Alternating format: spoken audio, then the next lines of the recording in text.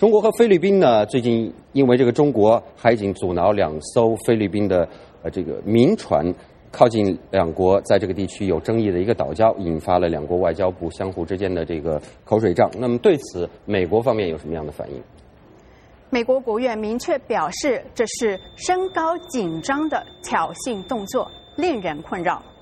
美国国务院发言人沙奇通过书面声明表示，在南中国海的问题获得解决之前，一个国家不应该干涉他国维持现状的努力。那么，其实从岛礁的名字也可以看得出来，中菲之间存有分歧，因为中国把它称为仁爱礁，菲律宾把它称为阿勇营岛礁，英文则是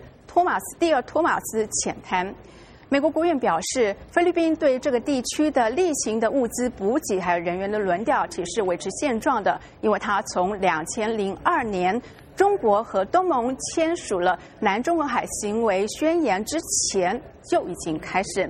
那么，美国国务卿克里昨天在听证会中也强调了，美国必须继续维持南中国海的海上航行自由，而这一点呢，也从下年度的预算中表现了出来。那么，接下来我们就来看看克里国务卿怎么说。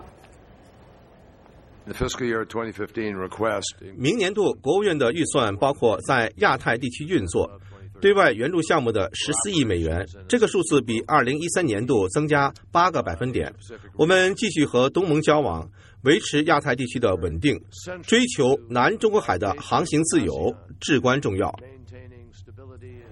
中国以及东盟已经敲定下个星期在新加坡举行工作会议，来讨论南中国海的相关问题。肖寻。